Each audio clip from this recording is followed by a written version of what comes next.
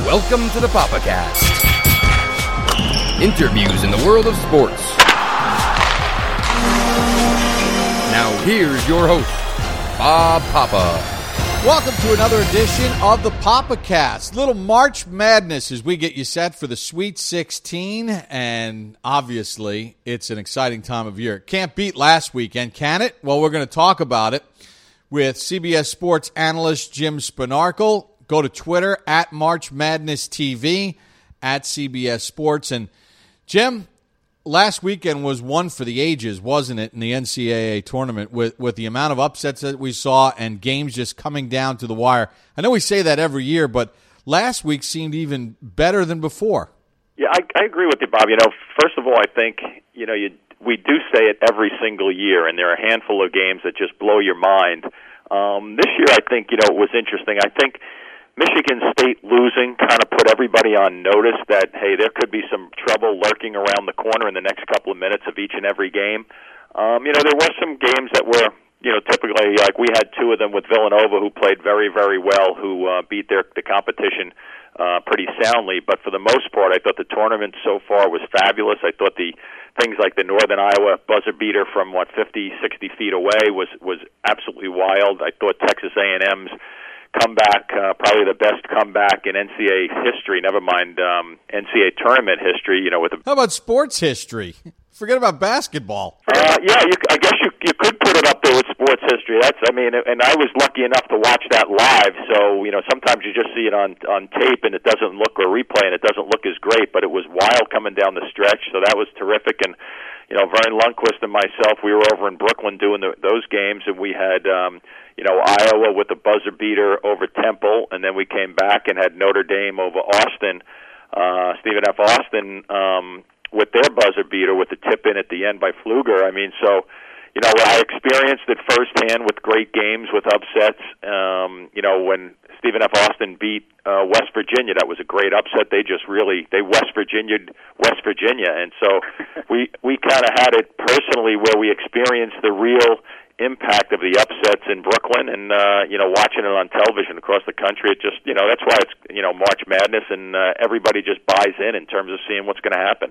All right, you are out west. You're in Anaheim, so you'll be working the games in Anaheim. It's the Thursday-Saturday combination. And let's start with Oregon, who will be taking on Duke.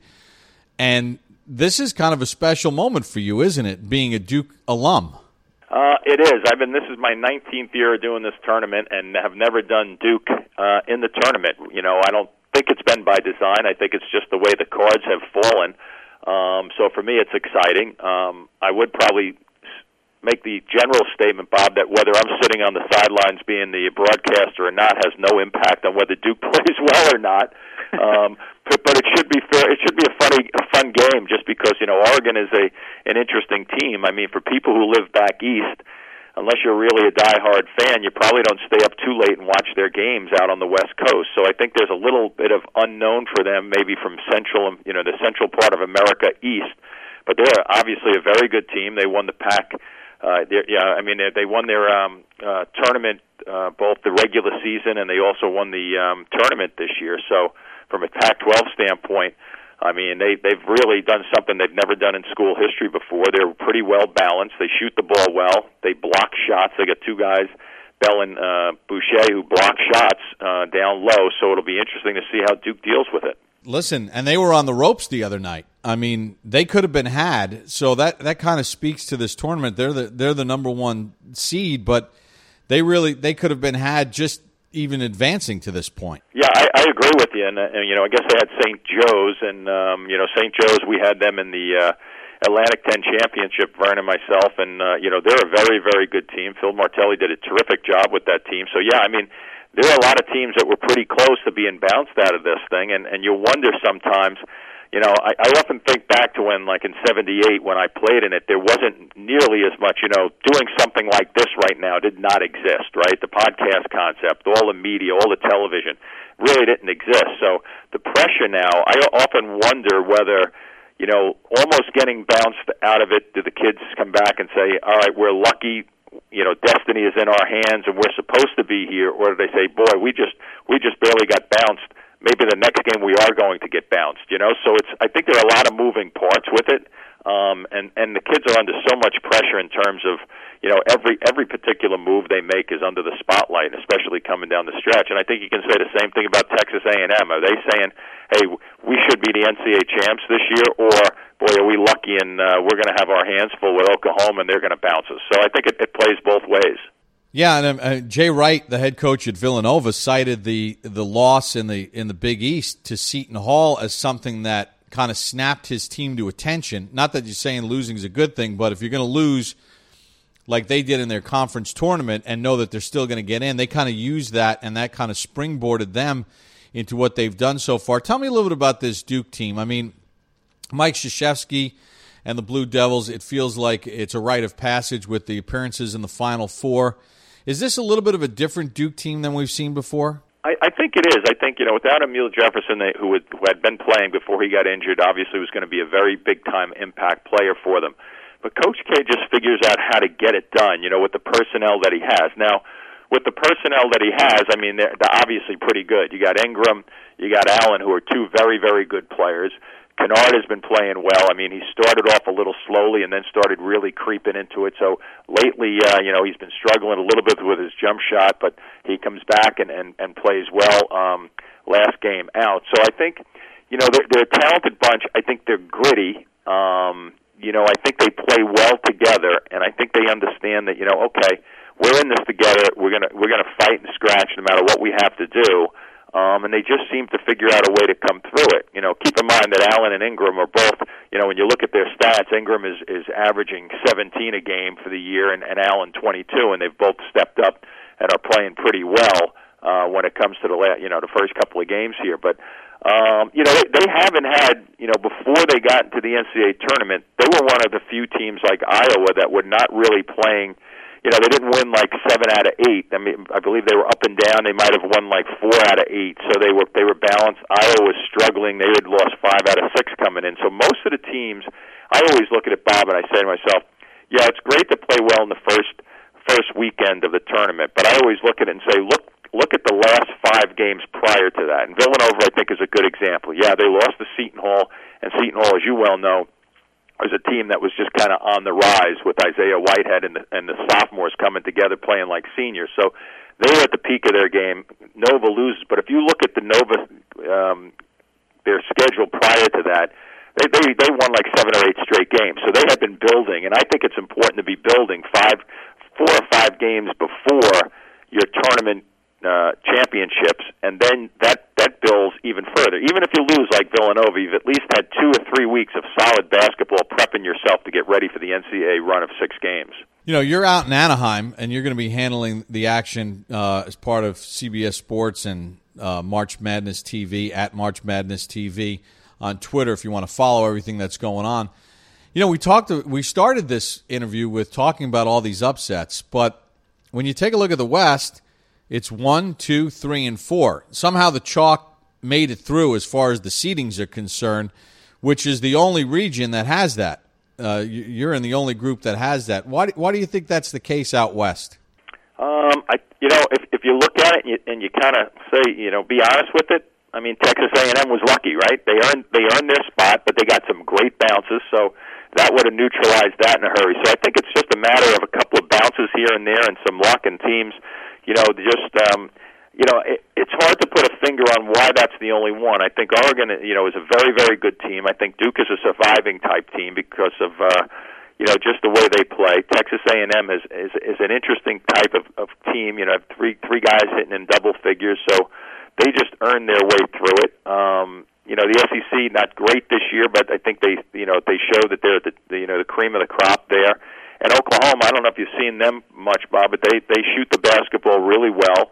They go up and down the floor. They love to attack. They shoot the three ball just like Duke. Their numbers are better than Duke's overall in the season. Duke shoots it at like just about 40%, but Oklahoma shoots it at 43%.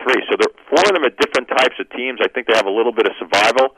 And I think, when you look at an Oklahoma team, there's some experience in there in terms of guys, I think 3 or 4 of their guys are seniors that play most of their time. Buddy Hield is a senior. He came back. Cousins, one of their guards, is a senior, and Woodard is a junior. So they have real good experience, and then they have Spangler, who's pretty much a double-double up front. So they really, for all intents and purposes, have three seniors and a junior who's played as much as a guy who's been around 5 years. So I think it's a combination of that. And when you look at, a team like Oregon, for example, they have a couple of seniors, but, they're a blend as Duke, and Duke is very, very young. So to really characterize why these teams are there, I don't know, but it's just maybe they were fortunate enough just to go under the radar with the upsets. It's simple as that. Before we hit on the other regions quickly, I want to ask you about coaching, Jim, because college basketball obviously is a lot of pressure, and we talked about all these great finishes. And we've also seen, some games that just were mishandled down the stretch. You played in it, you've been a part of it, you've broadcast it for a long time. Can you sort of put into words the value of an experienced coach like a Coach K and what that means in those final 2.5 minutes, or even let's just take it to the last 5 minutes, and how you manage that end of the game, because it's almost like a puzzle, and how you start stacking it with 5 minutes to go can maybe dictate how it plays out in that last minute or so. And then sometimes you have to adjust what you're going to do, start fouling or whatever the case might be, utilizing your timeouts, making sure you get the ball in the right people's hands for the right shots. But how important coaching is, especially late in these games with all this pressure, considering that these are still college students playing this game. I think, there are a lot of moving parts that I think of with that question in terms of my answer to that. I think number one is whether that coach on the sidelines has been there before and basically continues to enforce and emphasize the confidence and positive side of things with 5 minutes left. And it might sound something as simple as, hey, guys, we've been here before, we've won these types of games, and we're prepared for it. Now, that's great to say something like that, but the question becomes, are they prepared and are they ready to execute under really, really tough environments in terms of the clock and the score? I think the next thing you have to think about is just how well prepared you are in terms of when the situation starts to change, how fast you can process what you're supposed to be doing. Are your assistant coaches providing you with, hey, we have 1 or 2 timeouts left, hey, we have a foul to give, we're over the bonus, who's shooting free throws well for them, who's not, who's playing well for our team, who's not. And then when you start to really get down to the last minute and a half. I mean, part of my preparation, Bob, when I talk to these as many as I can, I'll ask them questions. Coach, let me ask you a strategy question.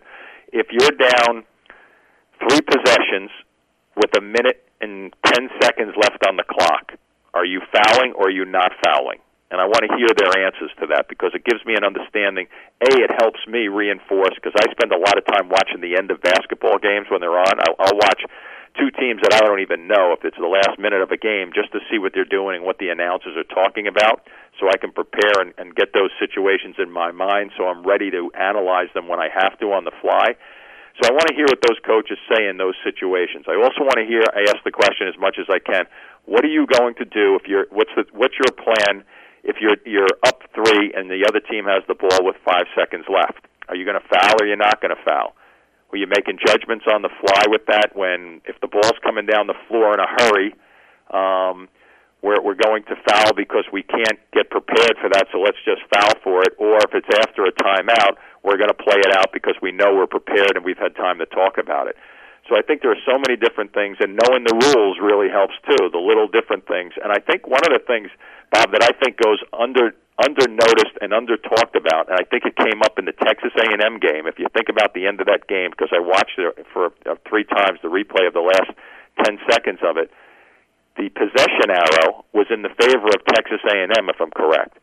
So what does that mean when that last kid threw the ball and tried to throw it down at the feet of the player who was trying to knock it out of bounds? He could have basically held on to that ball, put it under his shirt, and they could have called a timeout. Now, they have to take the ball out wherever he is. I get that. But he would not have turned the basketball over.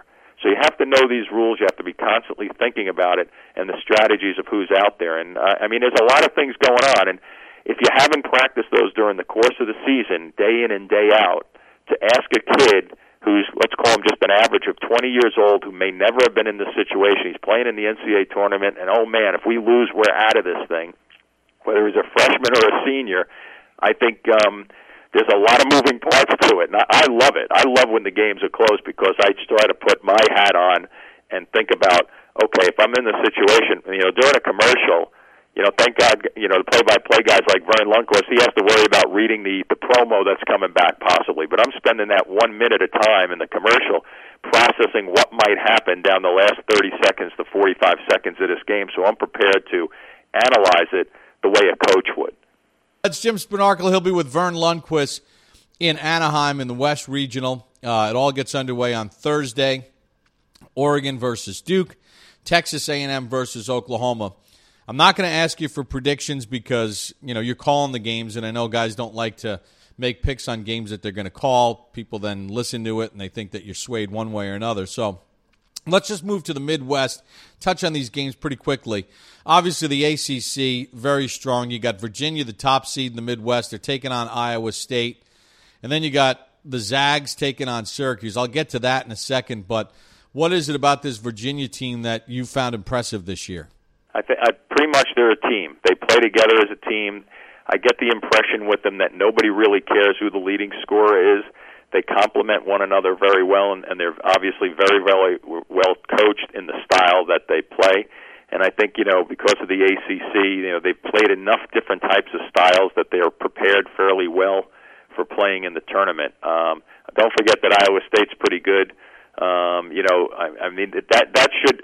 don't think there's a bad game on this, in the Sweet 16 right now. Nothing jumps out at me that says, hey, you know what, Virginia's going to blow out Iowa State, or the Zags are going to take down Syracuse and blow them away. I think the matchups, even though you have a 1-4 for Virginia and Iowa State, and then an 11-10 with Syracuse and the Zags, you know what, everything is stacked up. I mean, the numbers stack up pretty good when you think about it, in terms of the competitiveness of this and where we're headed for another great Thursday, Friday, Saturday, Sunday.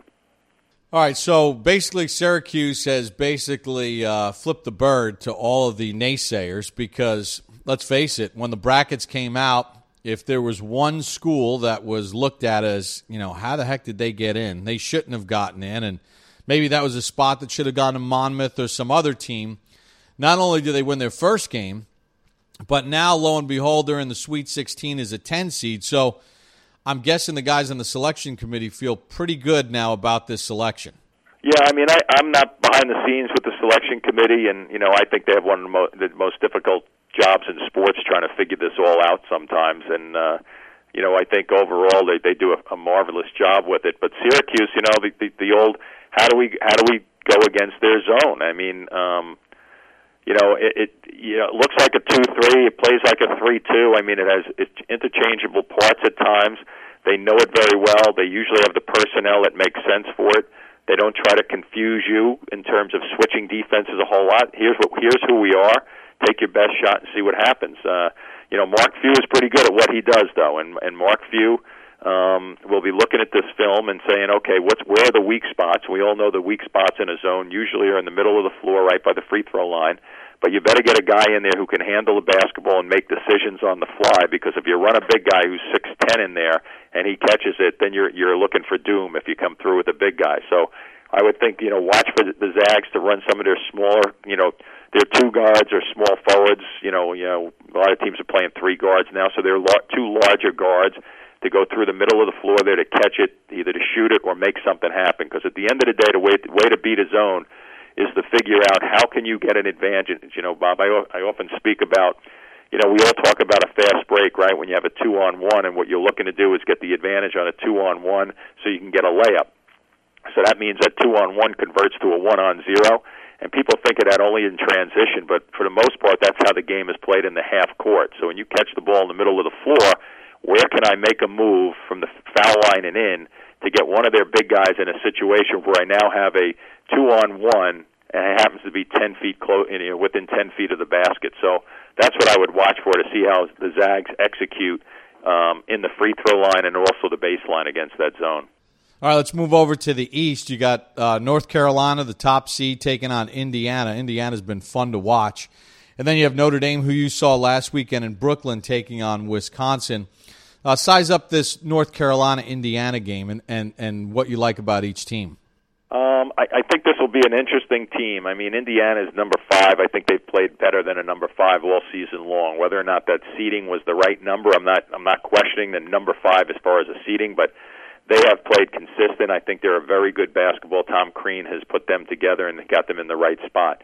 I think Carolina is similar to Kansas. I think if you look at teams and try to analyze them and say, okay, if you could pick out 5 minutes of the best basketball that they've been playing and just analyze 5 minutes, I think North Carolina and Kansas would jump off the table for you as being the 5 minutes of perfect basketball that these two teams and the talent they have. I think the two of them are probably the front runners to win it all. But then again, Villanova, when we had them last weekend against Iowa was at one point a number 3 team in the country. They struggled coming down the end of the regular season. Forget 5 minutes in this example. 20 minutes of the first half, Jay Wright's team played as well as any Jay Wright team probably has in his career there at Villanova, and as well as any team in the NCAA has for that period of time. So I think Carolina probably edges them because of the talent and the depth they have, but Indiana doesn't go away without taking a couple of haymakers themselves. Yeah, it seems like at times North Carolina will just fall asleep for just that little bit of period, that little lapse, and it can doom them. That's going to be a fun game to watch. You got a real good look at Notre Dame last weekend. Obviously, they survived. They've got Wisconsin. Is this a different style kind of matchup for Notre Dame? Well, it is compared to Stephen F. Austin, Bob. Yeah, I mean, they, to me, that style, if truth being told here, when they were set up against West Virginia, I read some things where people were saying, don't underestimate this Austin team because they very well could beat West Virginia. And I'm just saying, West Virginia's been playing in the Big 12 all year. They've been banging heads with some of the best teams in the country. And when Austin came in and rattled their cage, and I mean they really rattled their cage, I was like, wow, this team is pretty good. And I thought, quite candidly, they'd come back and I did think, truth being told, again, that they would give Notre Dame everything they could handle because of the way they pressure. And they not only do they pressure, but they pressure you. If you're a right-handed player, they're forcing you to go to your weak hand, your left hand in that example, as much as any team as I've seen.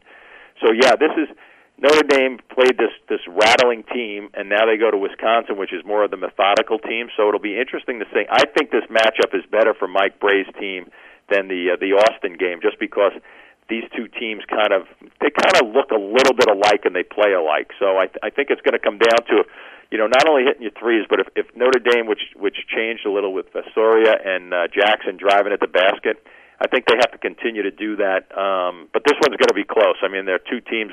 This is the 6 and 7, right? So you have, Syracuse and the Zags, and you have Wisconsin and Notre Dame, with the 6-7, and one's the 10-11. So I think they're well matched. It'll be interesting to see which one comes out. I think, Notre Dame has been playing well, though. All right, let's go over to the East quickly. You talked about Villanova. And, sort of the way they've taken on this tournament, Jay Wright's team trying to make some noise here in the Sweet 16. They got Miami. It's a 2-3 game. And then you got Kansas, Maryland. First, just give me a little breakdown of Miami-Villanova. Well, I think, Miami is a terrific basketball team. Guards have been playing well and have been really, leading that team. I think consistently all season long they've played well. Villanova, like I mentioned, absent the Big East tournament final to Seton Hall, they've been playing very well and prepping themselves for a good run in the NCAA tournament. They got the elephant off their back in terms of being able to advance to the Sweet 16, so maybe the pressure's off a little bit there. But, pretty much, if you have Ochefu, who's their big guy underneath, if he can catch and make some plays and defend real well to clog up the middle, I think that's going to be one of the keys. And a lot of it comes down to shooting. Teams that pride themselves on being able to shoot the basketball, and Villanova does that. I think that the one thing they have to do is really be willing to mix it up, though. Don't just settle. If the shots are going down from the three, then keep ripping them. But if they're not, if you're 2 for 7 to start this game, you got to make sure that if you're Villanova, you mix it up a little bit and head to the basket. Then you have Bill Self, head coach at Kansas. They're the top seed in the South. They've got Maryland. This matchup is intriguing to me. I always like Bill Self coach teams and the way they play, and they just seem as good as the year that Maryland has had, it just feels to me like Kansas has got that little something that we could see them in the Final Four. Yeah, I agree with you because I've seen Kansas play at certain points where they've looked just unbeatable. Bill Self has done a marvelous job again this year. If you think about during the season, this was the year that Bill Self and Kansas were going to get knocked off the throne, and somehow this guy continues to figure it out. He's just a terrific coach with a great demeanor, gets the most out of his players, and he's got a talented bunch this year. Maryland, on the other hand, I think one of the keys probably in this game will be rebounding, making sure that Maryland, rebounds the basketball. And Mello, their point guard, has to play well also to lead this. But the guy who's really stepping up too lately has been Jake Layman, who's played really well for them in a couple of games. So, Maryland has the talent, Bob, to be able to play with Kansas. Whether or not they can play a consistent 40 minutes will be interesting because I'm kind of guessing that Kansas will be ready for this. And my guess is that they won't let the throttle down too much when it comes to the 40 minutes. I mean, they may have a couple of lulls here and there, but they seem to self-correct pretty quickly. All right, Jim Spanarkel and Vern Lundquist. They'll be in Anaheim, part of CBS Sports' coverage. Follow it on Twitter at CBS Sports or at March Madness TV. So, Jim, here's the final question. We're going to go right off the beaten path because I know you're a fun guy.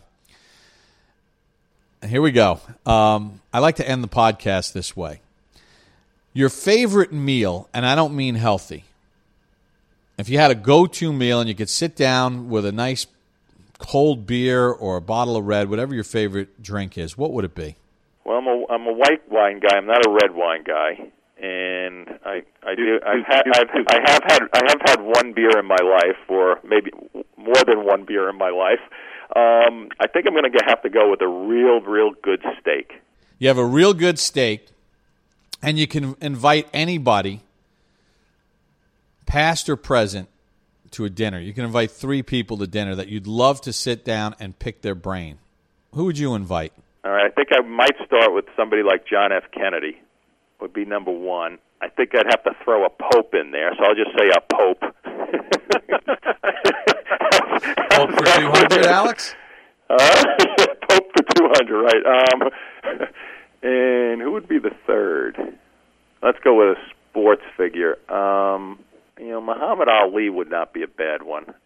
Now, I'm assuming that when you ask that question, that no matter what I asked, they would answer honestly.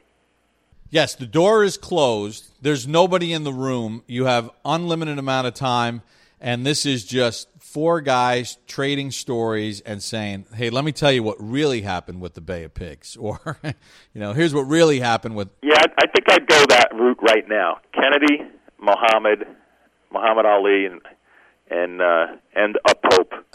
Jim, great stuff. We appreciate the breakdown. We're looking forward to the telecast on Thursday and Saturday from Anaheim. You teamed up with Vern Lundquist, one of our dear friends, and you guys make a wonderful team. Enjoy the ride, enjoy the weekend, and we appreciate your time, and thanks for all of your insight breaking down the Sweet 16 here on the PapaCast. You're welcome, Bob. Thank you for having me, and you're right. Vern has been nothing but a joy, both during the broadcasts and away from the broadcast. We have had this is the second year we've been doing it, and he's been nothing short of a delight at both ends of it, so I'm really looking forward to the Sweet 16. Jim Spanarkel. He led Duke to the 1978 NCAA Finals, first-round draft pick, the Philadelphia 76ers, and longtime voice of the NCAA tournament on CBS, joining us here on this edition of the PapaCast.